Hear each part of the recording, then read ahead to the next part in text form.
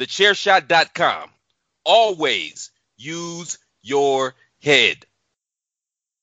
The following is brought to you by the Social Suplex Podcast Network. Warning.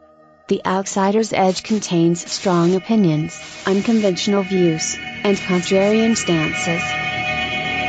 Listen, if you dare. Hey, yo!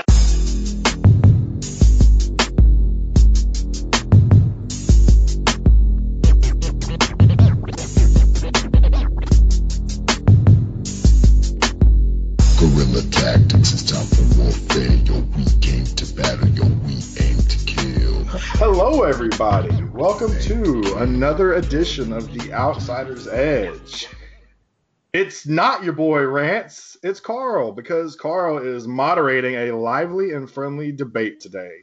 We're calling this the State of the WWE episode. And of course, as always, we have the main man, Rance Morris. Rance, what's going on, brother?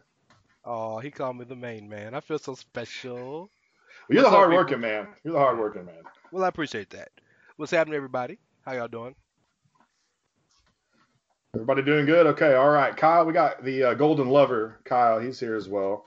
What you got, Kyle? I'm only mildly offended because, are you trying to say that me and Clive don't work hard? In the way that Rance does? I don't know now. Come on. Like on the podcasting game at least. Okay. Rance is everywhere. Rance is everywhere. I'll concede that. So there's Kyle already getting angry. And we have another special guy here today from the Ricky and Clive show. What's going on, Clive? How you doing? Good evening to you, Carl. How are you doing? I had to get my time zone correct there. It's morning over here. Well, yeah, that's true. I forgot about that. But you know how us Americans do. We don't pay much attention to what goes on anywhere else. So, accurate other countries? I mean, you know I'm right. So, for this episode, like I said, we're doing the State of WWE. Everybody, except me, of course, is going to choose a main roster brand. SmackDown, Raw, 205 Live. Each person is assigned to one. I believe Rance has Raw, correct? Flagship, baby. Raw has got Rance defending them, so that'll be interesting because we all know Raw is trash, but Rance is going to tell us why it's not. Kyle's got the easy one. He's got SmackDown, so that should be easy for him. I mean, it's only the best B show ever. Yeah. And really, I think maybe Clive is behind the 8 ball more than anybody else because he's got 205 Live. And here's the thing. As good as 205 Live is, as the moderator, I could say that I don't watch anything right now, but I haven't ever, hardly ever gotten into 205 Live. It's always been at least Raw or SmackDown. Damn, save your bias for you're the fucking moderator. Oh, no. But hold on, no. I'm not the one who's, I'm not the judge. The voting won't be on me. I'm just here to poke and prod and, give you guys shit as we go along. Just trying to push them buttons. Yeah, that's right. So you can get Clive to talk some shit while he eats communion wafers. So the idea here is that I'm going to ask them all some questions about their respective brands.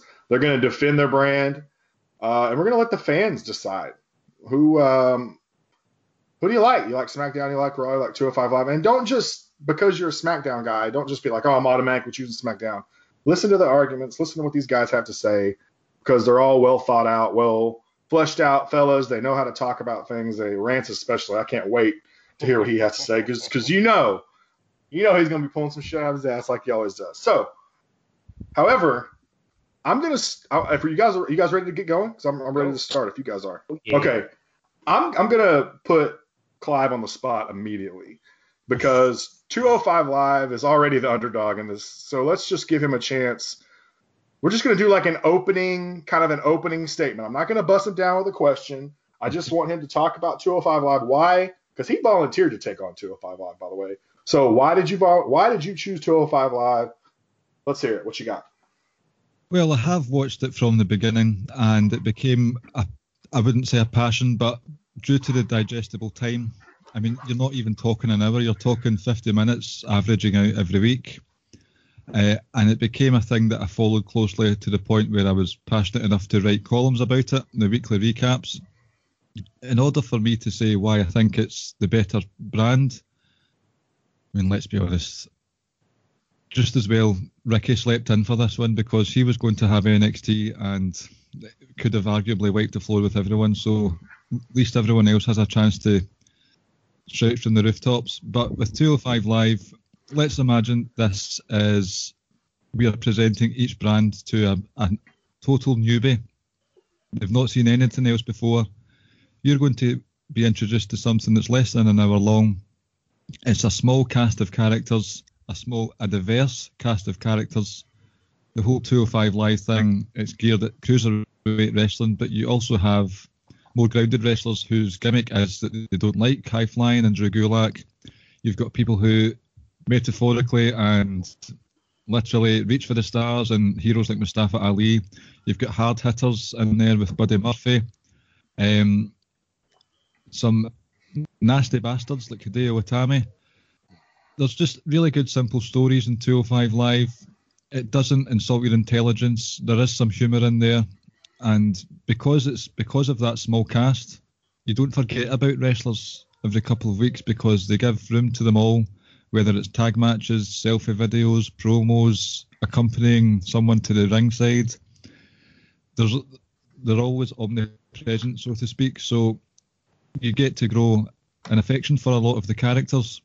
So when someone like Mustafa Ali repeatedly fails to get the big purple at the end of the day, you connect with him and you root for him and you want to keep watching to make sure someone that you've followed since the start gets to the top eventually. So that's the opening gambit.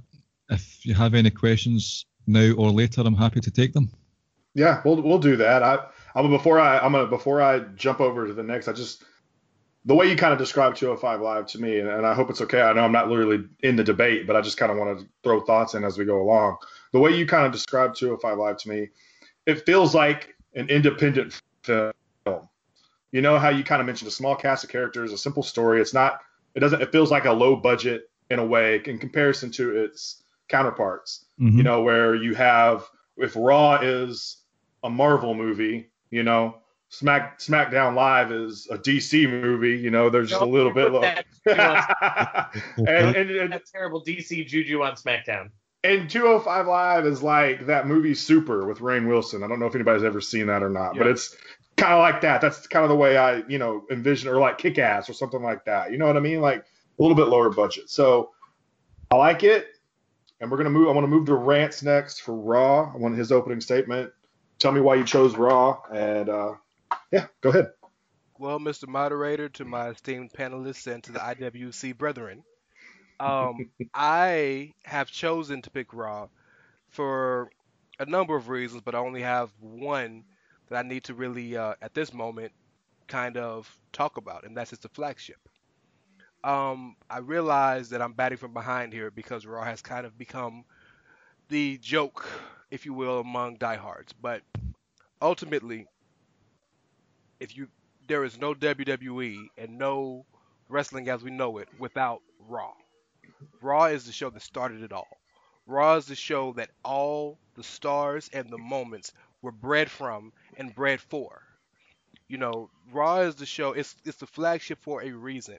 Raw is single-handedly the most longest running episodic television show in history. I know that tagline is annoying as hell to hear. What that says is, consistently every week for the past 25 years, you could set your clock every Monday night to 7 or 8 o'clock Central Time, 9 o'clock Eastern, wherever time you are, and expect to get at least 2 hours of quality wrestling content. Now, whether you ended those 2 hours or 3 hours happily or not, you knew that it was there. And everything in that company was built around largely what happened in those 2 or 3 hours. Raw is the main show. Raw is what the entire company has been built upon and been built around. I also wanted to talk about Raw and choose to have Raw and argue for Raw because personally it's my favorite show. Because I also realize I'm batting from behind in this standpoint, but I am a wrestling fan who was drawn to the business based on the pomp and circumstance and the entertainment aspect of the business. I'm a combat sports fan, so I watch boxing, I watch mixed martial arts, I watch all of that. And if I just really wanted to see just nothing but true in-ring physical talent, I have multiple mediums to watch that in. What sets pro wrestling apart from me than from the other companies and the other mediums and whatnot is it is the perfect mixture of a soap opera or a movie-esque uh, entertainment style with physical accoutrements. And Raw, better than any other show, bridges that gap with the storylines that appeal to me, with the stars that make me care more than anybody else, and the matches that bring all of those things together. So I'm very proud to represent Raw, and I hope I will do Raw well in representing it tonight in this debate. Well, I'll make sure that Vince McMahon hears this when we're done, so that way he can give us his thoughts. But I do want to say what I thought it was interesting what you said about Raw right there. They kind of started it all with the shows, the episodic shows. 1990, right? That's the year. So, or is it 1993, 92, I believe. 92, 93, right? So they've been, like we said, 25 years, be 26 pretty soon, close to that. So what I think is interesting about that is SmackDown started in 1999. 99. Yeah. 99, so not too long after. And so what I think is interesting is, and I wonder if Kyle will maybe talk about this any at all when we get to you in just a sec, is the fact that while Raw has started it all, SmackDown's been doing this a pretty good long time too. And sometimes it makes me wonder if the goodwill of, Raw started it all, how far does that go, especially when we know when SmackDown has been very consistently good. There have been downtimes as well. Don't get me wrong, I'm not saying otherwise. But I think, just something to think about as we kind of push along here with that. SmackDown's been doing this a pretty good long time as well. So let's move to Kyle. Kyle, you got SmackDown, and I feel like you kind of, I'll let you go last because I felt like you kind of maybe have a little bit of advantage, especially, with most people seem to be gravitate to SmackDown, at least more of the hardcore fans, outside of NXT, of course. So just tell me why SmackDown. I mean, I guess the answer is why not, but why SmackDown? Well, I'm glad you asked because I obviously chose the billion-dollar brand, The Rock's show, SmackDown. But no, I've always been a SmackDown mark going back to 1999 just because right age, right time, big fan of The Rock. I've always marked out for SmackDown. But you actually brought up the word that I was going to use to really describe what I love about SmackDown: consistency. SmackDown has consistently been a quality, watchable show, even during its downtime. What SmackDown has lacked in terms of star power, a consistent time slot. I mean, SmackDown's been on Tuesday nights. They've been on Thursday nights. They've been on Friday nights. They've been on, you name a night of the week, SmackDown has been on. What they've sometimes lacked in star power and what they've lacked in that, push from the company and recognition from that standpoint, SmackDown has always made up for with consistency. They consistently utilize their smaller roster. They have more of a shared universe concept where you see people from different storylines converging with one another. SmackDown has quality tag team wrestling. SmackDown has the two of the three hottest women in wrestling right now, including probably the hottest woman in wrestling right now. SmackDown combines the quality in-ring work that you're going to see on a 205 Live with the quality storytelling that you're going to see on Monday Night Raw. And so if you're talking about the main roster, SmackDown's really bringing all of the best parts of all of the shows together in a nice, neat 2-hour package, which is long enough to tell a lot of stories, but not so long that it becomes a slog to get through. It's not reliant on video packages. And SmackDown does not have Stephanie McMahon on it, which instantly wins it bonus points. That's fair. Low blow. Yeah, I mean, As moderator, I would say that Steph isn't on TV that much, so when she is, it doesn't bother me anymore. Yeah. Right. She hasn't been on TV that much anymore for a while, really. She's there some, not as much as she used to be. But okay, all right. So that's a good start. So I was gonna just stay with Kyle and go back in rotation, but I think I'm gonna go back to 205 Live because I've been kind of dying to ask this question, and we're gonna talk about because this is over the last year, so I gonna go over some things. I don't want it to just be like over the last 3 months, what's the state of 205 Live. But the shift with 205 Live kind of started, Clive, with the release of Enzo Amore. When everything happened with Enzo, that was the shift. And the shift has been, as opposed to this story, which, by the way, as much as we can say whatever we want to say about Enzo, right? But Enzo was bringing views to the product. People were paying attention because of who he was and the things he was saying and the fact that he was nobody amongst these sea of he was somebody, but in terms of wrestling, he was nobody amongst the sea of talent. So they've shifted ever since he left, and to a lesser degree, I guess Neville left as well, to where everything is like you said, small stories and diverse characters, but really it's the ring quality that has been, and it was always pretty good, but the ring quality has really been where it's at for 205 Live. And every time I hear someone say, watch 205 Live, it's because of this amazing match, Mustafa Ali versus Buddy Murphy or whoever. But let me ask you this. Do you think, and just honest question here, Okay. if Enzo had never been released, and I know this is hypothetical, do you think that they would have been better off long-term with Enzo at the forefront because of the name value he had at the time? And so do you think ultimately, even though they've had this major shift, that it's actually hurt 205 Live in the long run? It's a hard question to think about because of the big effect that Enzo had, the detriment that Enzo had to just the name of WWE as a whole with what happened in the news with him. At the time with Enzo, his release was just before a championship match with Cedric Alexander at the Royal Rumble. And it seemed to be, this could just be armchair booking, armchair quarterback, but it seemed to be that Cedric Alexander was going to win then. But for me personally, for someone who's watched it from the start, Enzo Amore's inclusion into the show did hurt it. I know, I've heard the arguments that it brought more eyes to the product. How can that be quantified, that statement?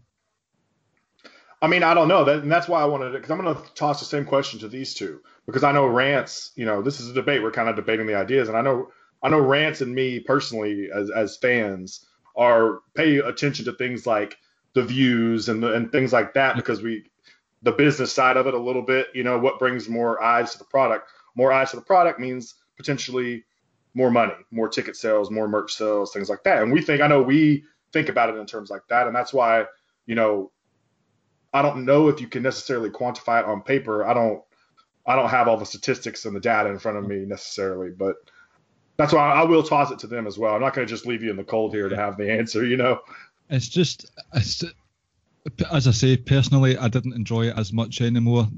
The argument against that could be that around that time when Enzo Amore became the champion, I think they had advertised a couple of live shows for 205, like a mini tour, and maybe they coincided, but as far as I'm aware, those live shows did not do well in terms of ticket sales. So okay, they're getting main event spots on Monday Night Raw, the YouTube hits might be up, but people like to watch car crashes on YouTube, proverbial car crashes, so I don't know if they were watching it out of enjoyment or watching it to look at the state of what's happening on 205 at the moment. Right. And it was a double whammy of bad luck because Neville had left as well, and Neville was a constant in 205, the very top of the card since December 2016, and I think they were hitting their stride. Okay, they didn't have the DVD sales or whatever from their match at WrestleMania, but Austin Aries and Neville were doing really good things, getting featured on the main card for the likes of Extreme Rules and the pay-per-view after. I can't remember it off the top of my head. Right. There's just too much bias in me to think that Enzo's staying in the product. I mean, I'm not even thinking about the controversy that happened with him in real life. I'm thinking of, you've got all these really great wrestlers, whether they're grapplers, high flyers, or strong style people. You've got this guy whose strength is ragdolling about the place and cheats to wins, and just, he's not even got mind games. He just trash talks so much that the opponent doesn't know what to do with him, and they let their guard down because of that. So it wasn't an enjoyable product for me at that point. So I think it see as well, I know I'm going on a bit here, but when Enzo left or was fired, it birthed the Cruiserweight Championship tournament, which was week upon week of really good matches and a story that wrote itself as well in the lead up to WrestleMania. I don't know if I really answered your question, to be honest. I mean, more than anything, it's just, do you think that Enzo leaving is a positive or a negative, really, in the long term for 205 Live? You can make short answer. Yes, Enzo leaving was good for 205 Live. Okay. Rance, what do you think about that? Same question. I think Enzo leaving in totality was bad.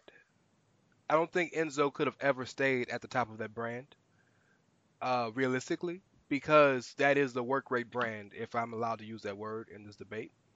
And the calling card it's always had was great matches. And Enzo's best quality from the very beginning, in fact, the entire reason he was ever hired was Enzo is one of the most compelling talkers we've seen in this generation. So you need a guy like that on your brand who is interesting. He's interesting from a character perspective and can talk. He couldn't have been the champion or the main draw or a top guy for a long time, but I can see him at the beginning of the card opening the show having random matches with whoever. I did a little research, and I don't know if this is allowed or not, but I just did a Google search. When you asked the question, was Enzo a draw? Like, how can you quantify that? This is just one particular case, but I'm sure if we look hard enough, we can find it. But this is Dave Meltzer, so we have to take that with a grain of salt. But Ooh. Dave. multiple articles I'm reading have the same site, but citing Dave Meltzer in the Wrestling Observer newsletter, 205 Live for the September 26th episode, which is the episode that after he won the Cruiserweight title at No Mercy. Mm-hmm. 205 Live was consistently beaten by NXT and even WrestleMania repeats consistently every week. The week after that, 205 Live jumped to number 7 on the list of most watched WWE shows on the network. Okay. So there is at least some quantification that Enzo raised the profile of the show. So now we all look at things differently. We're all different wrestling fans. We all have different wants and needs and enjoyment out of this business. But ultimately, and I see that this is a personal preference, but I think ultimately when it comes down to the betterment in the business of the company and the business in general, the enjoyment of a wrestling match is subjective. All four of us could watch the same match and like it in different ways. One of us can hate it, one of us can love it, one of us could think it was okay, one of us could not care. That's subjective. The one thing that is completely objective and is pretty much straight laced is, are people watching and do people care? So ultimately, I would be willing to sacrifice 1 match of 50 minutes to have a guy like Enzo make people care about the brand than to have great match after great match after great match. Because my argument to your point, Brian, is that before Enzo ever came, the show was great match after great match after great match after great match, and nobody watched. Well, can I ask you to do a wee bit of research on the side? I'd be glad to. Yeah, sure. Can you, if possible, find out if there was any similar news articles when Akira Tozawa beat Neville? I'll look. Yeah, in fact, what I'll do, I won't be able to do this for tonight, but maybe I'll come guest on your show soon, or you guest on our show, and I'll have my goal is to get all of the 205 live ratings whatever I can quantify at least for at least a 6 month period Uh-huh. before Enzo, during Enzo, and after, It's just to get an idea. Yeah, the point I was wanting to bring up there was it because Enzo won the title, or was it just because Neville lost? So was there still interest in Tozawa as well? That's what I It's was a wondering. fair question. It's a very fair question. I would argue it's Enzo because Enzo was over with the main roster before he came down to 205. But I mean that's a fair argument. But to kind of end my part of this and kind of I guess pass it on to Kyle, that's where we're going. Yeah.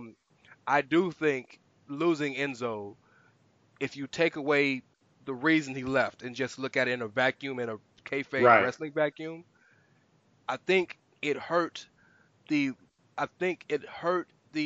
short-term appeal of the brand. It helped the long-term appeal because they completely rebuilt the show. Right.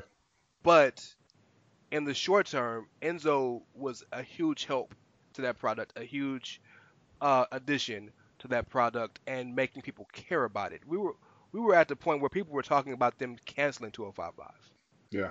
and Enzo comes and they got live events. That's not an accident. There's a reason for that. Sure. Okay. So I'll pass it on to Kyle. You know the question by now. What I So have to add is, I think the reason I disagree is because you're right. Enzo was the biggest star that they had, but I'd argue honestly that Enzo was too big a star and he cast a shadow over everybody else, and a shadow that it was really impossible to step outside of, because the way that they were booking him, really the only person other than Enzo that was going to get over at the end of that storyline, the way that it was going, was Gabagulak. yes. Yeah. And Drew finally turned and snapped Enzo in half, which I'd have marked for because, I'm here hashtag for a better 205. I am totally all for it. I will watch that man give me any PowerPoint presentation. But I would just argue that, yes, Enzo put more eyes on the product, but Enzo's star was so much bigger than everybody else's because of his time when Enzo and Cass were still really popular and all of that, that his star loomed too large over the rest of the show. Okay. And it almost prevented other people from getting over. All right. Agreed. So yeah. So before we move on, I'll be interested to see Rance, if and whatever numbers you can come up with, because I've always kind of wondered, like, as good as 205 Live has been, they still, the match has been good. The addition of Drake Maverick was really well done. It still seems like it's a niche they product. struggle. They struggle with getting the eyes that they got when Enzo was on top, and we'll see. I'm interested to see the numbers.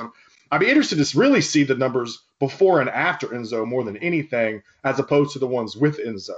Because after Enzo, did people stick with it? That's kind of what that differential will interest me a lot. But it's time to move on. We're going to move on to Raw, and I'm not fucking around with questions today. So we're going to get after this. State of the WWE, right? Monday Night Raw. Where do they really go right now that they have lost Roman Reigns for an indefinite amount of time? And I think we all kind of see how much we weren't appreciating Roman. If you've been watching Raw recently, and there's been a lot of people hate Raw anyway, but it feels like it's been piled on more since Roman has left. So the question I have for you is, now that Roman is out for however long it's going to be, how are they going to ultimately recover and get themselves back up to a level that we really never really realized they were at to begin with? I guess because we always have had disdain towards Raw. But now that we know for sure that Roman is a major factor and how important and his importance to that show, where do they go from here? How do they recover without him? And is Brock Lesnar the answer? So Brock Lesnar's not the answer, but it very clearly, a loss like losing Roman Reigns for any amount of time, let alone for the large amount of time they've lost him for, and the reasoning is debilitating, is tragic, is every word you could think of in the book. Get real soon, Roman. And yes, I like that you said that it's kind of made a big portion of the audience who didn't like him at least appreciate his importance to the company. But the one thing that I've said to you and the rest of you and a lot of you guys listening for a long time is, while Roman was the biggest and most and hardest pushed man on the roster for the past 4 years, he wasn't the only one. Seth Rollins was pushed very closely. Dean Sure. Ambrose was pushed very closely. Until this year, Bray Wyatt was pushed very closely. You've got Braun Strowman until these bad losses have been pushed very closely. You've had people who have been pushed at at high levels. The goal was though to make Roman the Cena, so that when the other guys were gone, Roman could put over the other guys, and the other guys could ascend to him with him instead of just having a whole group of guys come together and there's no top guy. If there's one thing we can always say very definitively is that when WWE has turmoil in some form or fashion, they seem to always breed excellence. Their best moments have come when they've been challenged, whether it was WCW rising up against them, whether it was a whole bunch of people just deciding to leave at once and they had to make stars out of nowhere. They've always seemed to have done well when their backs were against the wall. So take that to Brock Lesnar. Brock Lesnar is a constant because he's the biggest and most well known star in not just wrestling but in the mainstream of what professional wrestling is. Roman is known around wrestling circles and fairly decently around the world. Everybody knows Brock Lesnar in and out of wrestling, or at least has heard his name. But the beauty of a guy like Brock Lesnar, and we saw the positives of him at Survivor Series when he's actually selling and putting people over and making people look like stars like he can, Definitely. is when he loses, and I know that's not often, and I understand that that is a problem. The way he's booked, the way his matches are booked, all of that is a problem. I understand that it's a detriment. But when he loses, and he will lose eventually, the person who beats him will be put over so heavily, right? There's the rumors of Seth versus Brock. A lot of us thought it might be Drew versus Brock. We're eventually going to get a Braun versus Brock final match when we get it. So I think what they're going for is, now that the top guy is gone, essentially the starting quarterback is gone, they're going to go away from an Aaron Rodgers style attack and just not let the quarterback just kill it all and rush the ball a little bit more, run some screen passes a little bit more, run some tight end outs a little bit more, and make it more of a team effort. And if you're watching the show, you're already starting to see that. Ronda Rousey is getting major parts of the show more than usual. Seth and Ambrose are closing shows and like they've done over the years and have a huge storyline.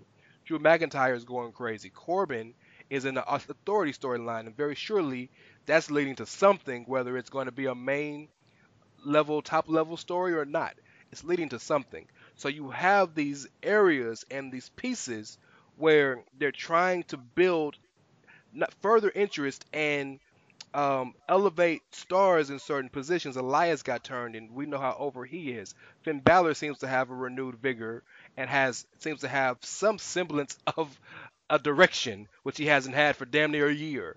You know, you're starting to see the wheels moving and the gears turning, heading towards the road to WrestleMania, which is going to lead to some very interesting things, and I think more stars being ascended to a level which only helps everybody. Okay. I like that answer. What do you think, Kyle? I mean, I think it's more than just Roman. If you really look at all the people that Raw's lost to injuries or other things, Roman's a long-term loss, but they're without Kevin Owens for the near future. They're without Sami Zayn for the near future. They're without Braun Strowman right now because he's got that elbow injury. Alexa Bliss has that concussion. Raw's got a lot of people on the shelf, like a lot of people on the shelf. And we talk about how thin Raw's roster is right now. Raw's roster's thin because everybody hurt. Mm-hmm. If all those people were healthy, they have a lot of star power.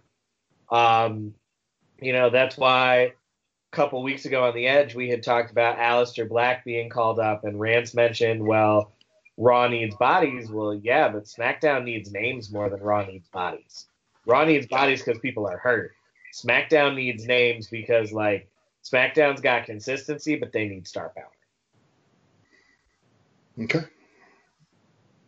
Brian, thoughts? I'm going to mix some metaphors quite badly here, but Rance had said the gears are turning in order to sort of build everyone up again to eventually nominate or coronate someone who's going to take the title from Brock. Again. There we go, again. Now, I know what happened with Roman. It's just completely unforeseeable. And with Braun being injured, what has now come to happen with Crown Jewel and Brock Lesnar being the champion again, it's almost unavoidable. But I think that's because of the nearly 2 years now of people grinding their gears and not being able to rise to the top. The cream's not been able to rise to the top because they're too busy.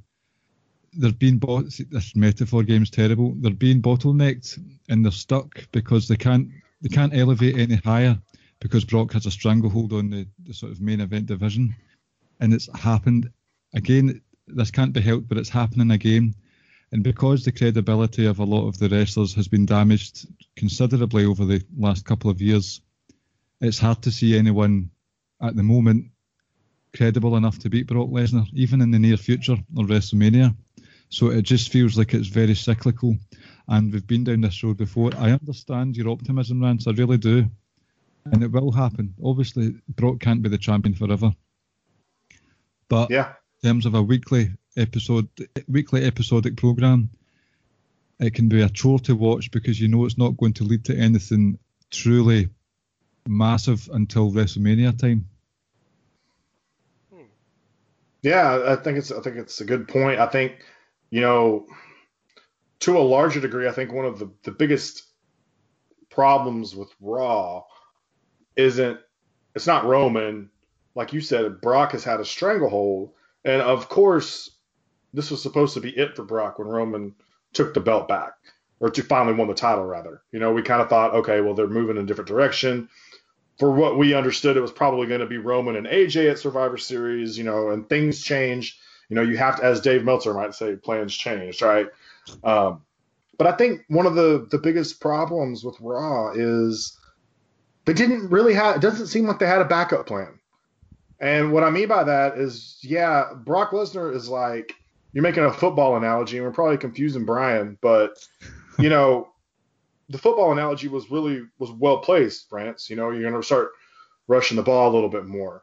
And I think of Brock as like the tight end, but he's like a safety valve. Your quarterback's down, and now you got your backup in, and you're throwing the ball to Brock. That's just who you go with, because he's the easiest person to go with. But in a lot of ways, that could have been avoided, had they done better by, especially someone like Braun Strowman, I think.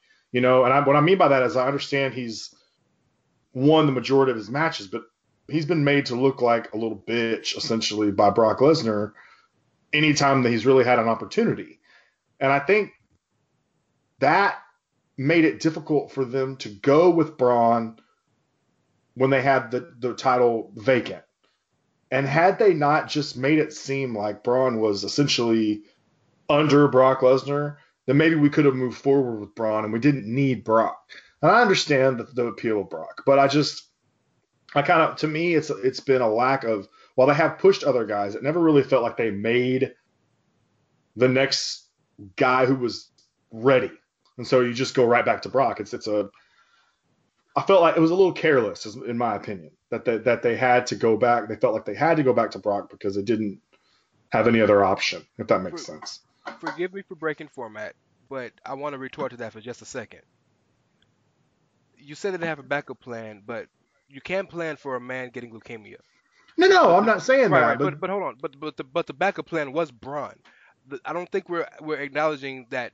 Number one, there have been numerous reports coming out that Braun had a little heat with the backstage area, and two, Braun has a very serious elbow injury that he's had to have surgery for now twice.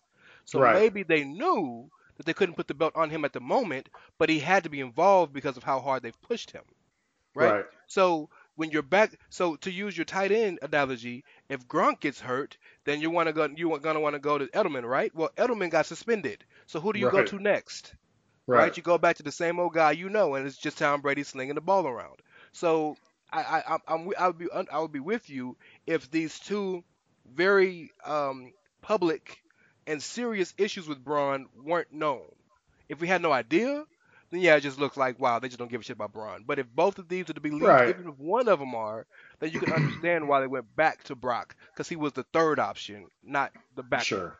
Well, I definitely think, that plays a factor, but also Braun isn't the only guy, I mean, they had this match planned, obviously. I just feel like there's other guys on the roster that you could have attempted to go with, and they didn't. And it is what it is, and we don't want to get too far into this because then it becomes Carl arguing with Rance, and we need to move on to SmackDown because I got to give Kyle some heat here because he's got the easiest brand supposedly. You keep saying that, but I don't think it's as slam dunk as you're making it out to be. And it's not, because I'm about to give you a question that's just like, so let's talk about AJ Styles for a second, okay? Oh. AJ, over the last year, up until, 2 weeks ago now, was the WWE champion. He beat Jinder Mahal. He fought Brock Lesnar at last year's Survivor Series. And ever since then, AJ has held that belt up until Daniel Bryan took it just a couple of weeks ago. So here's the thing. I don't need you to defend them putting the belt on AJ Styles. I need you to defend them allowing this long ass. If SmackDown is such a great show, I need to know why they kept this belt on this man, this long ass title reign that was, for lack of a better word, pretty fucking terrible. For as long as they did, they had it set up perfectly with guys like Nakamura. They've got guys Daniel Bryan came back Daniel Bryan came back in February of this year. It took them 8 months to even get here. People were clamoring for him. I wasn't, but people are. You got The Miz sitting right there. You got lots of guys, and yet they just kept that belt with the most boring ass feuds. Made Shinsuke look like a bitch. Made Samoa Joe look like a bitch. Like, what's up, man? If this is such a great show, I need to know. You got to defend this for me. Say a couple things. I'm going to say a couple things. Yeah. I'll defend them not putting the title on Shinsuke. This is a hollow defense, but I'm going to make it anyway. I'll defend them not putting the belt on Shinsuke because if the concern was about him communicating with the audience, they needed to make that character change. And so the character changes worked, and heel Shinsuke, as far as the main roster goes, is better than face Shinsuke was. Now, I don't think Shinsuke is where they dropped the ball with AJ.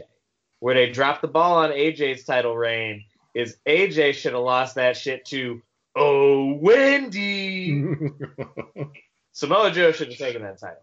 And I'm not going to sit here and try to pretend that he shouldn't have, because Samoa Joe should have taken that title. The problem with AJ's reign hasn't been that the feuds have been bad. The problem with AJ's reign is that AJ's always gone over in the end, just like Brock does. And so all of the people that AJ goes against, because AJ's a white meat babyface, and all of his feuds are between him and these like badass heels, is that he makes them all look like bitches in the end because they're not winning.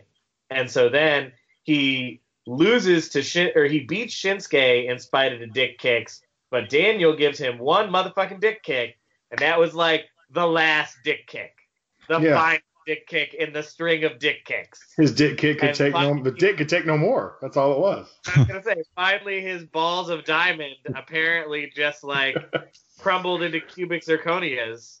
There you go. Well done. Title reign ended. No, I won't defend the AJ Styles title reign because that was some bullshit. So you would say, just to clarify, is that detrimental to SmackDown over the last year? I don't think it was detrimental to SmackDown. I think it was detrimental to the WWE title. And there's a difference. SmackDown itself was still entertaining in spite of AJ being a mid-card WWE champion. Because throughout his reign, first of all, Samoa Joe was amazing in the feud between the two of them. Samoa Joe was amazing. Shinsuke was relatively entertaining in their feud together. But on the other times, when AJ was champion, the rest of this feud, the rest of his time, you had the saga with KO and Sammy versus Shane, which, it was some shit we've all seen before, but Kevin and Sammy are amazing together as antagonistic whiners. So that was thoroughly entertaining. It brought Daniel out of retirement. They had Daniel coming out of retirement, was this huge story in and of itself, this great feel-good moment for WrestleMania. You had the tag team feud between with the New Day and the Usos, which pretty much single-handedly kept tag team wrestling relevant last year. You had the feud between Miz and Daniel Bryan. You've had the rise of Becky Lynch. There have been a lot of great things happening on SmackDown. It's just the WWE title has been tarnished as a result of the fact that for most of AJ Styles' reign as champion this time around, AJ Styles has not been the champ that runs the camp. AJ Styles has been just another jabroni with a belt. Okay. That's good. What do you think, Clive? What do you got? AJ Styles, can you defend this shit? Well, in my opinion, this isn't excusing the title reign. I think it's explaining it. If you know what I mean there. Funnily enough, this evening I had watched AJ's 365 documentary on the network, and it started round about the time with his match against Finn Balor at TLC, where he was called upon last minute because of sickness to Bray Wyatt. He flew in from Chile, 2 different flights, got there with little notice, had a really good match with Finn Balor, and they went backstage. Road Dogg and Vince were in Gorilla, and the look of adoration on Vince's face was a rare, rare sight to see in all these sort of fourth wall breaking documentaries that you have on the network. And the documentary over the remaining 365 days showed AJ doing a lot of public appearances, helping out last minute again, doing well with the tours in Japan, Australia, because of his connections over there before. Charity work, another few separate instances where he was hugging Vince McMahon. Stephanie was beaming as AJ was high-fiving some sick kids in the middle of a ring and stuff like that. The autograph signings is very personable. For me, Vince sees him, he's very much a company man. He's a face of the company. Maybe not on the scale as John Cena, but AJ Styles was doing a lot of good work for the brand of WWE, that brand that they're trying to portray as being a family product. So that's why I think Vince is rewarding him by keeping him as the champion, because it's good for the product. Maybe not SmackDown as a TV show and own story on its own, but overall, I think that's why Vince did it. As for the SmackDown product itself, it did get not boring, that's not the right word, frustrating to see him win all the time and be the victim of low blows a lot of the time when you've got a lot of people in the card as well that maybe are more deserving. But just from a company standpoint, maybe that's why AJ has been booked so strongly over the last year or so. AJ is one of the only people that both the company and the casual fans like. Mm-hmm. Yeah. AJ is accepted by not just the IWC, who will forever love him because he's a badass wrestler and has had a wonderful career. He's also well respected by the company and the casuals and the kids and all parties like AJ Styles. Mm-hmm. They might not love him, think he's the greatest thing since sliced bread, but everybody likes AJ Styles. And you can't say that about a large percentage of the roster. Yeah. Rance, what do you think? So, yes, AJ Styles is the consummate top guy, if you will, or one of the top guys. Vince McMahon has said on the record that I wish I had 12 AJ Styles. But if I'm going to answer the question, was AJ Styles' title reign detrimental to SmackDown? My answer is yes. I'm going to answer that because, much like Kyle said and much like I say all the time, if we're going to be consistent, if consistency is going to be key in this conversation, then if we're going to talk about Raw and how Brock Lesnar is detrimental to that show, then AJ holding the title with lackluster feuds, lackluster finishes, and almost unwatchable segments weekly, then we have to acknowledge that. And the difference between SmackDown and Raw is Raw has 3 hours to fill, so that's essentially 15 minutes we're missing, which is 1/12 of the show. On SmackDown, that's 1/8 of the show, and it's a much bigger deal. So, yes, the matches for the most part were entertaining. There were some good segments, there were some bad segments, but largely we all agree. I mean, go back and listen to all of our shows that the AJ Styles title reign was getting very, very bad. We all talked about that for the longest. So, if we're gonna be consistent, and we're gonna say that Lesnar not being there and the title not being on the show is a detriment to Raw, then AJ holding it that way without being entertaining, and with him essentially, I don't want to use the word bury, but not allowing other talents to ascend, has to be in the same breath. Mm-hmm. Yep. Oh, I mean, AJ ruined the pushes of both Nakamura and Joe. AJ almost irreparably ruined Nakamura.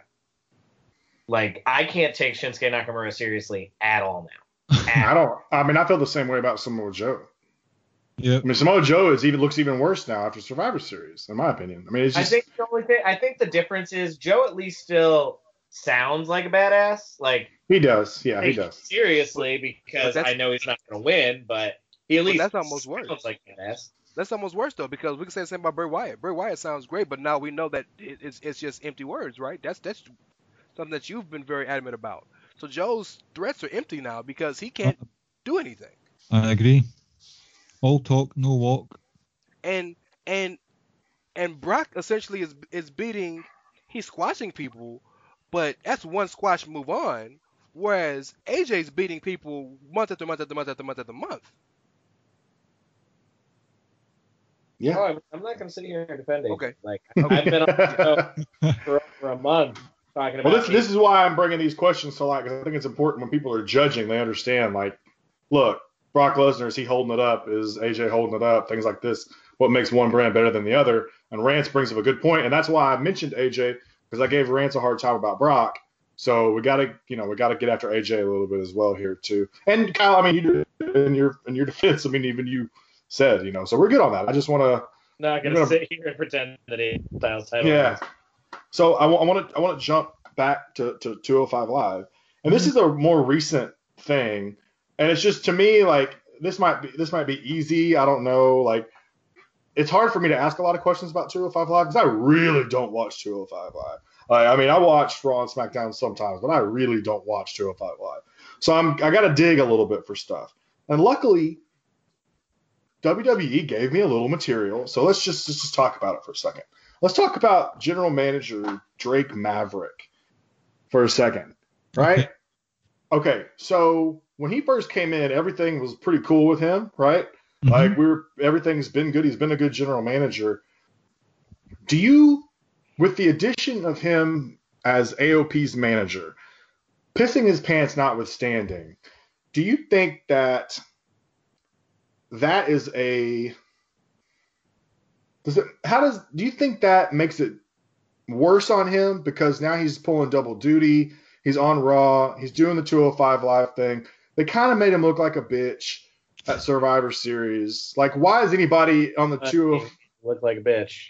Why is anybody on 205 Live going to have any respect for Drake? Or do you think this is a good thing, or do you think this is actually a bad thing?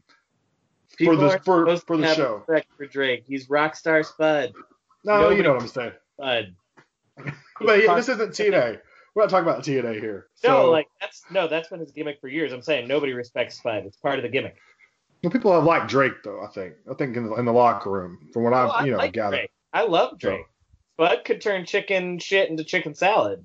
So my question is, I guess, do you think that with this new development that it's going to make for an interesting story where now everybody's going to be like, fuck the general manager. You know what I mean? Like, really? Like, he's going to tell us what to do? He peed his pants. You know what I'm saying? Or is this a bad thing? What do you think? I think it's to sort of pick up on the point earlier about did Enzo move the needle for 205? I don't think this will do anything for it because a couple of people had interactions with Drake Maverick on this week's 205 Live. Cedric Alexander came up to him and was all nicey, looking for a further opportunity to get back into the title picture and whatnot. it seemed to have just been. I mean, he literally dresses differently. He combs his hair back for 205, whereas on Raw, he's got that crazy middle pattern going on. It is almost as if he's a completely different persona on different each show. Right. So they didn't make mention of it at all. Not even Nigel McGuinness, Percy Watson, or Vic Joseph made mention of it in commentary. I don't even think anything about Survivor Series out with the Mustafa Ali Buddy Murphy match was mentioned. So if people saw Survivor Series, they saw Drake Maverick piss his pants, they'll think, oh, he's quite funny. I'm going to see what this 205 Live's all about, to see what the general manager's like, and they'll just see this guy who's got nice suits, nice hair, and make some good matches. They might be a wee bit disappointed and think, oh well, I won't bother next week. So I think if they don't capitalise on it, it's a bad thing, because Jake Maverick's quite over at the moment.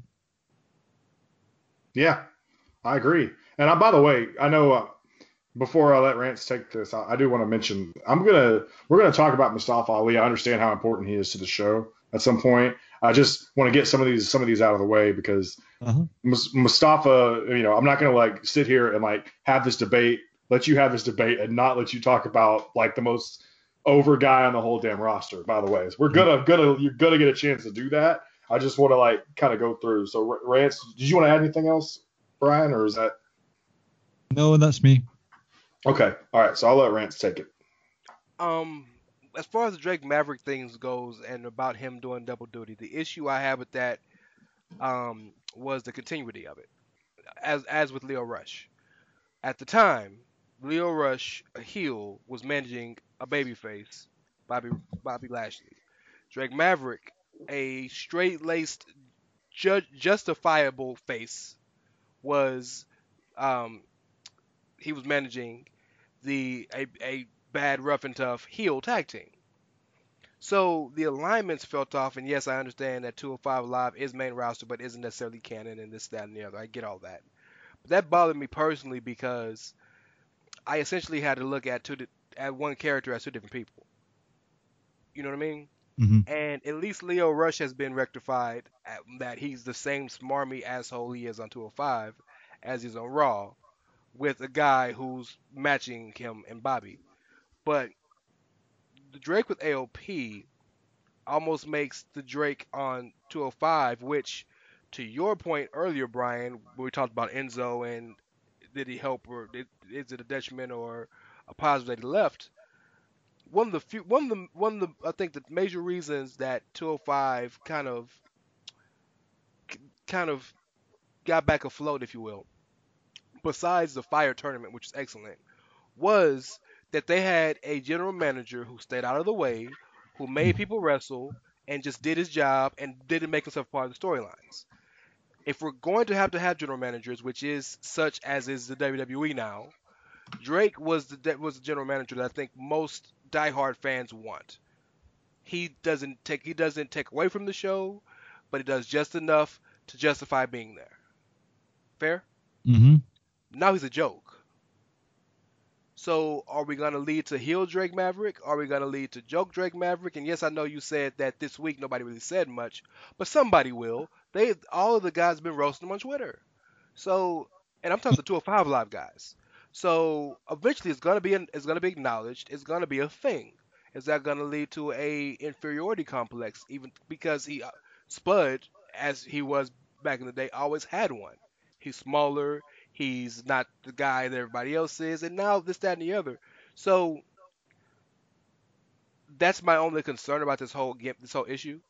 The man who plays Rockstar Spud, or Drake Maverick, or whatever we're gonna call him, is excellent, and he can make chicken shit out of chicken salad with anything he's given. But that's my concern, and that's my issue. Is that when you're playing the same role essentially on two different shows, two different ways, the continuity is gonna have to catch up eventually. And when it does, the goodwill you've built up and what's made 205 Live work so well is going to be gone. And then it's gonna be the same old Baron Corbin situation, or the same old heel general manager situation, because essentially that's what we're leading to. I mean, I know what character I want to see Drake Maverick play. I just want Drake Maverick and his lover EC3 to just like be the next power couple of WWE because like that's hashtag relationship goals right there. Yeah. If you can go You're get right. fake ass spray tan, that's relationship goals. Any couple that spray tans together stays together. So, okay. So, Kyle, did you want to add anything to this? The Drake Maverick saga, if you will. I mean, I generally am not a fan of people portraying different characters on separate shows within the same universe. I don't mind, we talk about Johnny Last Name. I don't mind Johnny Last Name being mildly different characters within different companies because they're at least totally separate companies. And he's really still being the same character, just going by a different name. Maverick is being two totally different people on these shows in a way that doesn't make sense. And the main roster is using him the way that TNA always used him, as a comedic relief character, because that's really what he excels at. So, like, I feel like that's probably the way that they should go. But again, I'm going to hold out hope for the power couple of EC3 and Drake Maverick. Okay, so like I said, I don't get into the 205 live that much. I do like Drake a lot. Obviously, I think it'd be hard for people not to like him. But I will say, like, I kind of agree with Rance. They made him look like a joke, and like for the people who watch both shows, we know who Drake is, and like for him to be out there taking a whiz on himself, and then the next week or the next 2 days later on 205 Live trying to manage someone. I mean, just imagine if you walked into work tomorrow, knowing your boss had like pissed their pants at a Christmas party 2 days before. You know what I'm saying? Like, I mean, you might not want to. Your bosses don't piss their pants at the Christmas party? I mean, that's fair. That's fair. But anyways, yeah. I mean, I'll jump off that because I'm want to move on to Raw again. And I have a question for Rance. Rance may not care about this as much as Kyle, but I do want to ask it because I know Kyle and me are both team Save Tag Team Wrestling. Seriously, save it. So, Rance, I want to talk. What the fuck is going on with Raw's tag team division, man? Honestly, it's been a joke for a while. Right, exactly. I just want to talk about it. I want to hear Rance, if he can. We know Vince doesn't like tag team wrestling. So before you go on to that, we've always heard that he doesn't like tag team wrestling. Whether that's true or not, I don't really know. But we've always heard that. So I don't really. It's not good enough. It's not going to be good enough. It might be good enough for the people judging. It's not for me. But I just want to know, do you think they're ever going to do anything about this just weak tag team division? And would it be beneficial to them running this 3-hour show to actually do something that matters with that division? Okay, so let me answer. Let me speak to the Vince thing first. Vince doesn't like tag team wrestling, and let me tell you why he doesn't like tag team wrestling. His thought process, and he said this before, his thought process is simply this: if I have the same amount of time, I'd rather get 2 dudes over than have to work to get 4. The reason he doesn't believe in tag team wrestling is because he looks at tag teams as just a conduit to get another single star. Ultimately, and if we're speaking factually, ultimately the only tag team in history that's ever drawn legit money in the WWE or even WWE WCW before this era now where guys like the Bucks and stuff like that can make money, but just in the history of wrestling was the Road Warriors. Tag teams ultimately didn't The draw. New Age Outlaws were one of the top merchandise sellers. Okay, but they were behind in terms of drawing money. They were behind The Rock. They were behind Stone Cold. They were behind Triple H. They were behind The Undertaker. Your argument wasn't top draw. Your I argument did say was top drawing. tag teams that made money. The New Age Outlaws made plenty of fucking money. Let me correct myself. Then I'm sorry. Were a top drawing tag team? Where top drawing act as a tag team is one, and it's the Road Warriors. So the number of wrestlers that he's made top stars that came out of tag teams is long as hell. Stone Cold, Shawn Michaels, so many people, Batista, Randy Orton, so many people that you have that came out of all of the Shield. So many stars have come out of tag teams and become single stars. So that's just his. I'm not saying I agree with that. I'm not saying it's right. That's just the thought process behind that. So if you look at that thought process and try to acquiesce it to now, you'll see why most of the tag teams he has are single stars put together. Ambrose and Rollins for the longest point, McIntyre and Ziggler for a while. Even before they went to SmackDown, because they were the Raw Tag Team Champions for a long time, Cesaro and Sheamus. Now Gable and Rude. So, yes, the depth of tag teams and most importantly, the depth of legitimate tag teams is a problem. But as with everything in WWE and on Raw in general, there are ebbs and flows. The At the end of the day, the story is always what matters most to Vince. The story and the bottom line. So if we look at how this year has panned out, the stories have led to such that just didn't put tag teams at the top level. Stories have in either recent times meant much. If we want to talk legitimately, the Shield and the Dogs of War was a tag team storyline that dominated Raw for 3 months. We've had tag teams. We've had tag team storylines. We've had top level tag teams.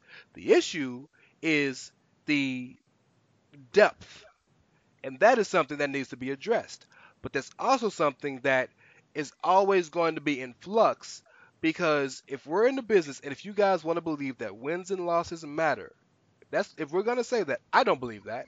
But if we're going to go by that thought process, then ultimately there's only going to always be 2 or 3 tag teams that essentially matter, because teams got to lose for somebody to win. And the biggest problem with the guys on Raw isn't just that they lose all the time, but it's that none of them are compelling enough to be remembered. The Revival is a great tag team. They might be the best in-ring tag team, but there's nothing about them that if you didn't watch them wrestle that would make you interested.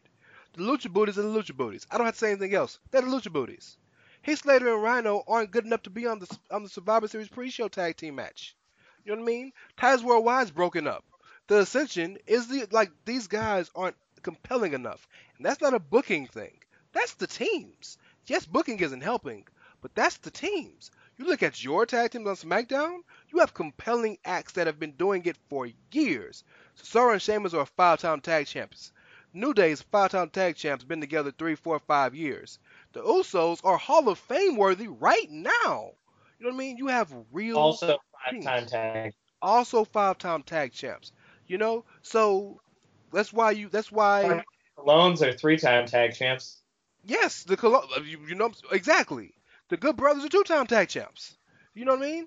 And that's just kind of literally the only team on SmackDown's main roster that's never won a main roster tag title.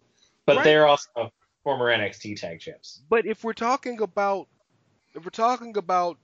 my point, which is that outside of even we can say AOP and Drew and Dolph if you count them a tag team. We're talking about the difference between Raw and SmackDown, and what I'm saying about being interesting and being memorable. The Usos are memorable because of their slam poetry, hood-esque gimmick. The gimmick is memorable, right? The New Day, my God, they throw pancakes at you. They're memorable. There's something about them that you remember. We can go down the line of all the tag teams on SmackDown. I named the tag teams on Raw. There's nothing about them that's memorable. So, yes, WWE deserves a lot of blame, and they need to fix things. You're right, but this is one of those situations where we need to look at. We need to look at the talent too. What are y'all doing to be better? What are y'all doing to be different? As much as I hate the Lucha Booties, them adding little things like bringing pinatas to the ring and them doing things like having Lucha House Rules matches are something that makes them a memorable team. And I hate them. I hate them. But that's the step to getting over. They're more redeemable than half the other teams on that brand because you know what the difference is between them and the B team, for example? The B team tried something different and got themselves a little bit over, but the B team were great proof that the B was the end of JOB. because the tag division on Raw is the Job Squad. They are all the Job Squad. And what do we know about the Job Squad? They fucking lose because they fucking geeks. They are there for one reason and one reason only, to catch that ass whooping. Okay, but can I be honest? Can we be dead honest here? Whichever one of the three of the Bar, the Usos, and the New Day that isn't getting pushed, jobs all the time. They just switch. So if it's the Usos versus the New, if it's is the difference. Like, no, I'm they're not saying 5-time champions. The B team is not. The no, B I team agree. were jobbers before, then they won the titles. Now they jobbers again. I agree. I'm not saying you're wrong, but I'm saying just in a vacuum, all teams are losing the same amount of matches. The Usos now they're getting another little push, but before that they were losing every week. And before I'm not the saying Usos were getting wrong. unpushed, the New Day was losing every week. And I'm not saying you're wrong about that. What I'm saying is all of the teams on SmackDown can lose because all of them are established as legitimate teams and legitimate threats that only need a win or two to be relevant. None of the Raw tag teams that are not in the title picture have that same level of credibility. None of them. None of them are even remotely believable in challenging the Authors of Pain. The Authors of Pain's next challenger is a team that is either not formed yet or is not on that roster yet. So I'm agreeing with you again, but again, the point of the question was, what is wrong with Raw's tag division? And essentially, Raw's tag division is being booked the same as SmackDown's. The difference is the teams are established, right? So what I'm trying to point out to the listeners and to you guys is, put some blame on the teams. Yeah, if we're going to say Vince McMahon doesn't like tag team wrestling, both divisions are being booked the same. Well, That's my point. I think Clive has fallen asleep, but I was seeing, you look like you were taking a little nap there. But that's all right. I want to hear your opinion on this. And I'm the asshole, by the way, and Kyle just called a whole bunch of people geeks, something I would never do. I've never done ever. So I just want to hear what Clive has. You don't have to do it. I'll do it. It's fine. Never as in all the time. I've not got much to add to the argument in this point. Just a couple of small things. In keeping with what was said about Drake Maverick earlier, a lot of the tag teams have been made to look like a joke, and maybe one too many comedy segments over the last 12 months or so. You had the cookout, Braun Strowman destroying them on multiple occasions, things like that. So that's why I can't take them seriously and credibly. The other point is a positive. The Ascension's theme music was, and always will be, the best music that the WWE have ever put out. So they've got that going for them at least. Yeah. Well, I mean, I'll be honest with you. Like, I've always been, I'm kind of like you, Kyle. I'm a big proponent of tag team wrestling, but I really just think, and Rance has a good point here, and really it leads to this. SmackDown has all the good ones, really. I mean, the Revival are over there. And Raw, that's fine. And AOP's good. They're dominant, But outside of that, the rest of these tag teams are garbage. I mean, it's just garbage. They're not compelling, like Rance says, and that's a problem. Rance says to put it on the teams. Some people will say put it on the booking. I find it to be a little somewhere in the middle. I think maybe you could throw them more bones, I think, but I also think, whether they get those opportunities or not, they've got to do something with them. So we'll you throw them bones and the B team gets over for 3 months, and then you stop throwing them bones because people stop caring. Yeah, they're not compelling, like you said. That's one example. When they were to Miztourage. No, that original B team run was interesting as fuck.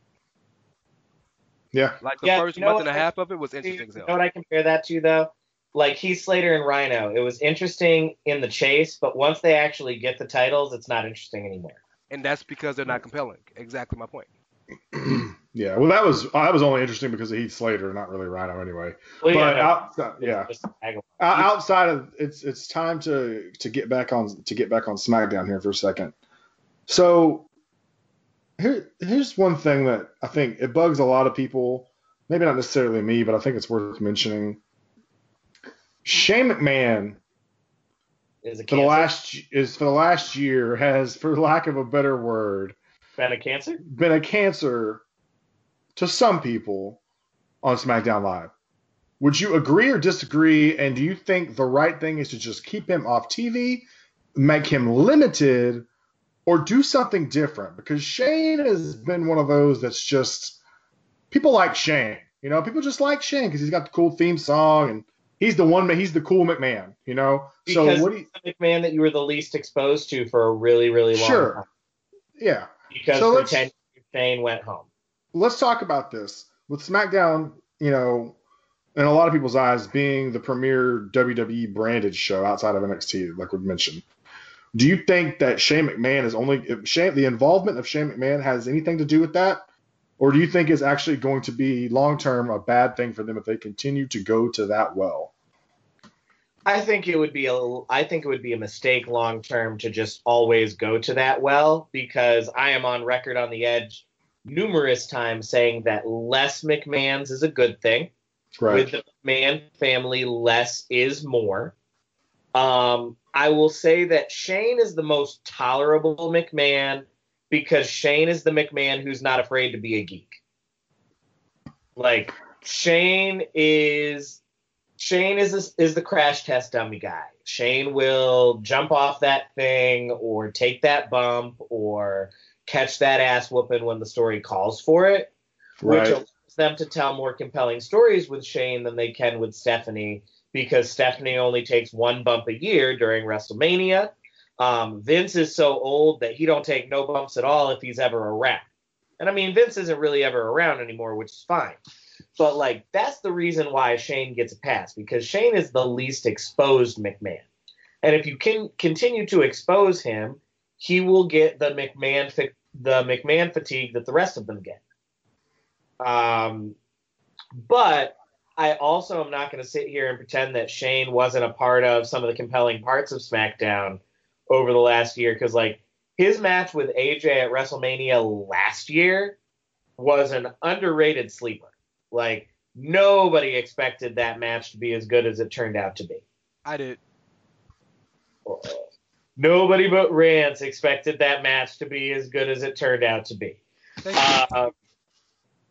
And the story that he ended up telling with KO and Sammy and AJ and the craziness that was, you know, it got convoluted at the end, but it was entertaining for the duration.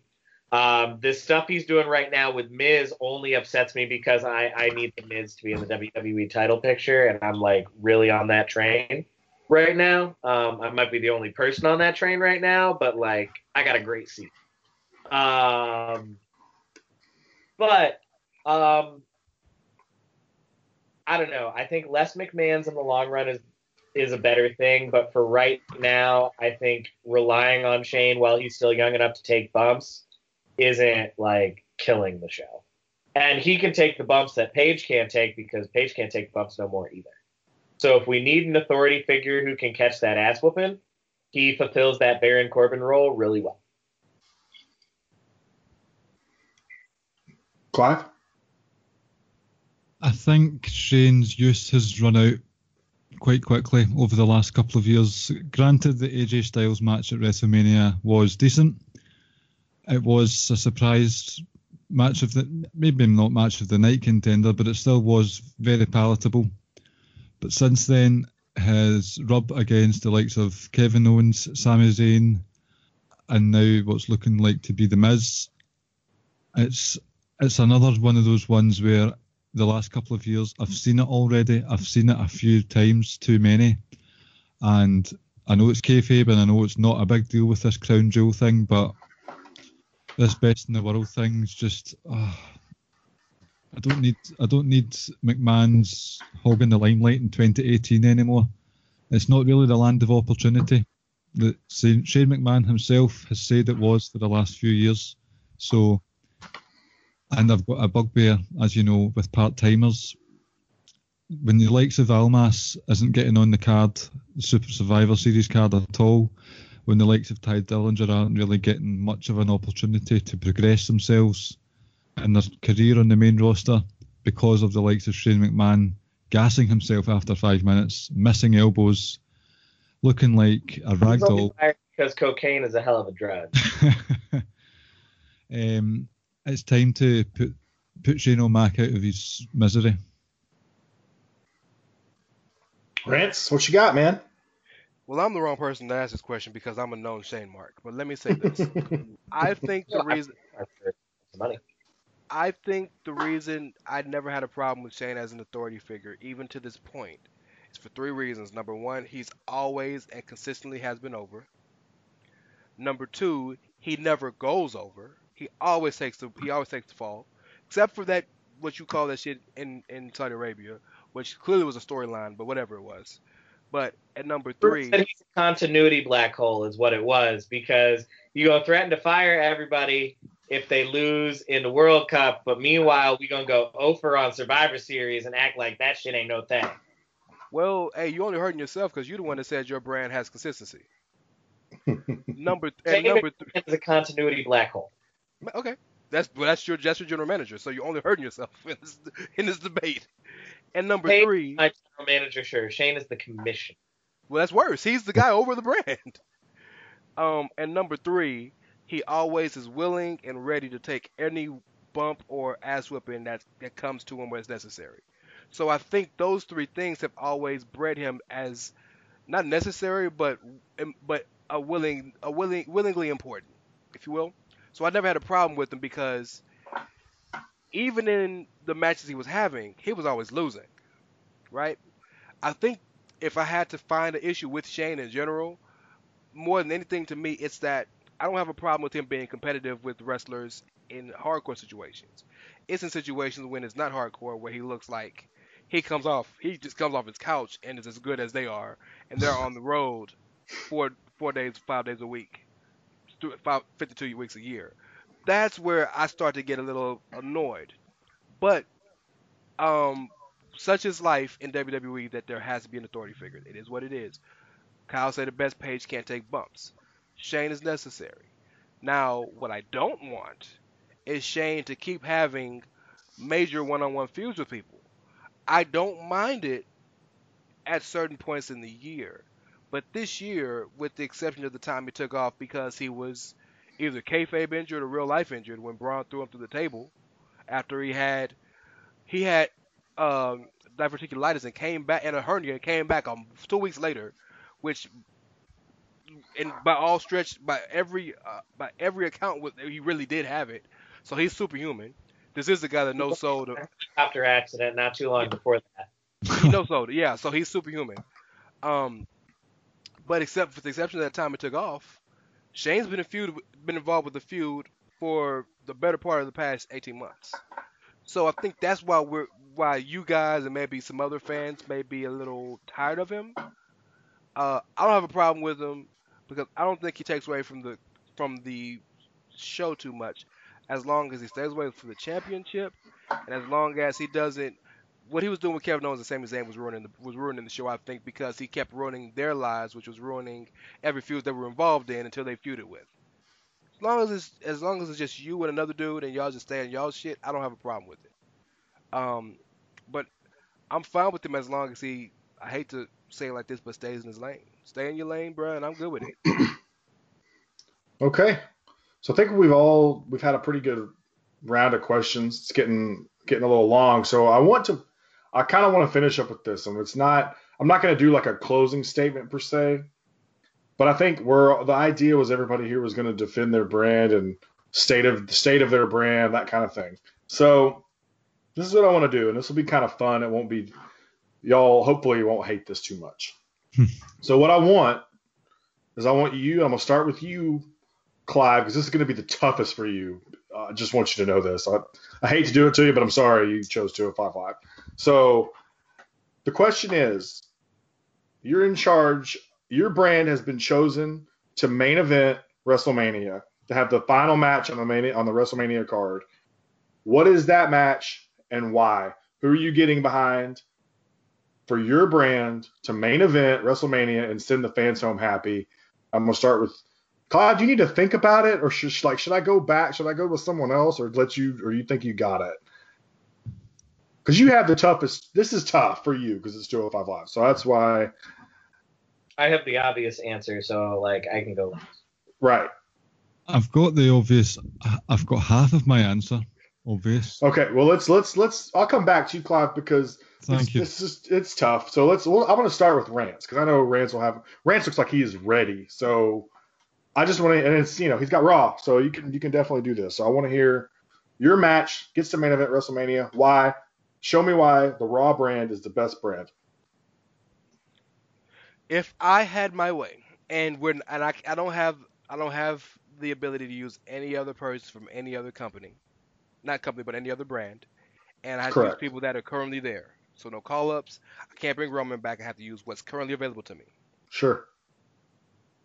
The answer is Seth Rollins versus Brock Lesnar versus Dean Ambrose, and Rollins burning it down and beating simultaneously the the beast of the entire company who hovers over it, and the fringe who hovers over his career personally. Rollins has Once I always beat Seth. huh? Just once I want to see Dean beat Seth. Sure, but Dean's heel, so and well, I was gonna say Drew, but his caveat was that makes the fans go home happy. Yep.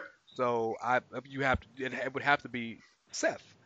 But Seth beating those guys simultaneously, and I hate, some fans gonna hate this, but doing it in the guise of maybe not I won this for Roman, but this is vindication for both of us.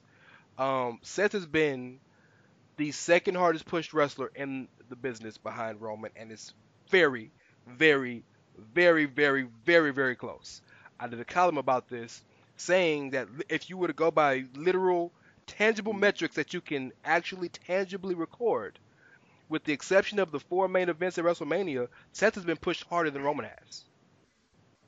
If you go by the metrics. Roman might have passed that up to this point after this past year, but it is literally neck and neck. I'm talking like 2 to like 1A 1B type stuff. So Seth ascending to that point, winning it outright, kind of righting the wrong he did at 31 when he stole Roman's moment, and winning it for Roman against the guy who squashed Roman every chance he got, and the guy who said that God is punishing Roman with his leukemia, in front of the hometown crowd. WWE's at home in New York. I think that's the move that will clear up every storyline, that will send the crowd home happy, and will lead WWE into the future positively. Plus, if I want to cater to the diehard fans for a minute, Rollins is the best wrestler on the brand. Well, there you go. Kyle, what you got? I mean, it's the obvious answer, but Daniel Bryan versus The Miz. Right. For the WWE title. Now, you'd have asked me this exact same question pre-Daniel heel turn. No, pre-Superstar Showdown. If you'd have asked me this same exact question pre-Superstar Showdown, I'd have said Miz stays heel, Miz beats Daniel Bryan literally every time they face each other. Miz wins the WWE title from AJ. And then Miz goes on to say, Daniel, why should I defend the belt against you? You've never beaten me. I'm better than you. You can't beat me. I'm the A-lister. You're just a B-plus player, et cetera, et cetera, et cetera. But instead, since we can't have nice things, Daniel turned heel, which is fine. Heel Daniel Bryan's more interesting than face Daniel Bryan to me anyway. Oh, yeah. My long shot. But I guess I'll go with Miz wins the Royal Rumble. And Miz, by this point, has endeared himself to the crowd, and everybody loves him because he's the Miz and he's awesome. Mm-hmm. They go on last with heel Daniel still having the belt, and Miz skull-crushing finales his ass and beats him clean in the middle of the ring to once again be the WWE champion and to still be undefeated in the main event of WrestleMania because he's that dude. At least he'll remember it this time. Yeah. Because it's an interbrand match, so I can't pick it. consolation prize Ronda versus Becky in the That match. would have been mine too. Yeah, I That think would've that would have been been a mine lot too, of people's probably. picks, and that's why I didn't want y'all to have it. So, once again, when Rob hears this, he's going to be like, asshole Carl at the end. Wouldn't let him have one nice thing. What up, Rob? So, Even though I'm a way bigger asshole than you are. that's what I'm saying. I've been trying to tell them. They're not listening. All right. So, Clive, you've had some time to put it together. I know who one of your guys is, and I told you you'd get a chance to talk about him, but I want to hear who the other one is. So, let's go. Two of the ongoing stories in 205 Live, like unwritten stories over the last few months, has been Cedric Alexander was quite a boring champion, and Mustafa Ali was having chances taken away from him repeatedly. There has been hints that Cedric Alexander is going to betray Mustafa Ali at some point, so some fantasy booking, maybe at the Royal Rumble pay-per-view. Multi-man match for the Cruiserweight Championship. Cedric Alexander wins, turns heel in the process, there or thereabouts, and people aren't happy that Cedric Alexander's back in charge. So Mustafa Ali challenges Cedric for the one-on-one singles match, a repeat of last year when they were friends and Cedric Alexander beat him. Alexander's acting like an arsehole now, so you've got, it's not the redemption angle as such, but it's the validation finally that Mustafa Ali is able to do it at the grandest stage of them all. Where personally I think, even if, let's say this is the main event, Mustafa Ali deserves it. The work he's put in, the fire promos, the homemade promos, the match of the year contenders every couple of months or so, and he finally overcomes evil on the grandest stage to take home the big purple. So Ali versus Alexander 2, but with Alexander as a heel, and he gets beaten finally, once and for all. Yeah. Well, here's the thing. I think, honestly, you guys will think I'm crazy. I think Ali has the chops to actually be to main event, and not just 205 Live. I think he could be a Daniel Bryan main event style because people are behind him, and and that's why I'm kind of glad that I was able to get, because I actually believe Ali is someone that could be more than what he is on 205 Live in the future. Maybe not right now, I don't know, but obviously I don't know. I think that match would be a tough sell for a main event of WrestleMania. But you give Ali that build on the main brands over the years. I think it could work at one of these days. I think it's something you could actually go. As long as it ends with Ali hitting the 054 on Cedric and sending his boring ass back to square one. So yeah, that's pretty much it. I wasn't informed how this is gonna be judged, if there will be a poll or if there will be an email blast to all of our fans or whatever the case will be. But I think everybody did really good. I know who I would vote for. I'm not going to tell anybody because, Brian's the obvious winner. Right. Yeah. So that's just because I stayed. It would have been. Here's the thing: we're lucky that stayed up. we're lucky that Ricky wasn't here because we probably all got destroyed if he was here to defend NXT. Without question, NXT is the superior brand to all brands right now. Well, but what we can do is essentially NXT versus NXT UK one of these days. Need to wait a year or so before we do that. Oh yeah, it's not something we're doing like tomorrow. But maybe that's the state of the WWE next year. Mm-hmm. Could be. We'll just have to tune in next year. You gotta keep listening and following all of us. Speaking of following, there's 4 of us here. I'll get my shit in quickly. You can find me at Twitter at OutsiderCurvin. This is 2 podcasts in a row, fellas. So I don't know. Like, I'm on a streak here. I may have to keep it up. Probably not. But you never know, man. Moving our record date back to our original one, so maybe you'll be free more often. Yeah, we'll see what happens.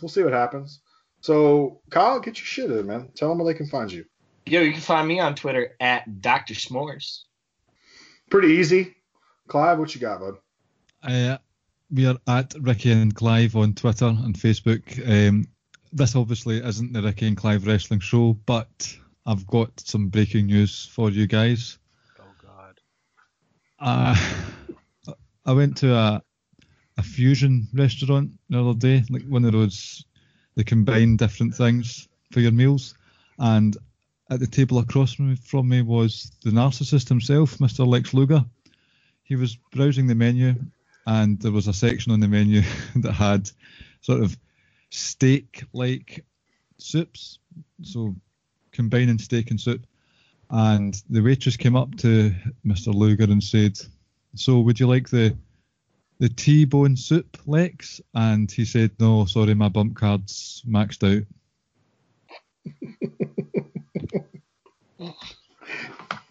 I heard nothing from Rant, so I'm thinking he wasn't feeling it. Where's Ricky? Where's Ricky? I need Ricky. Listen, first of all, I am laughing at Clive's joke. This man, I want to just say this real quick before Rant gets his shit in. You guys are 6 hours ahead of us.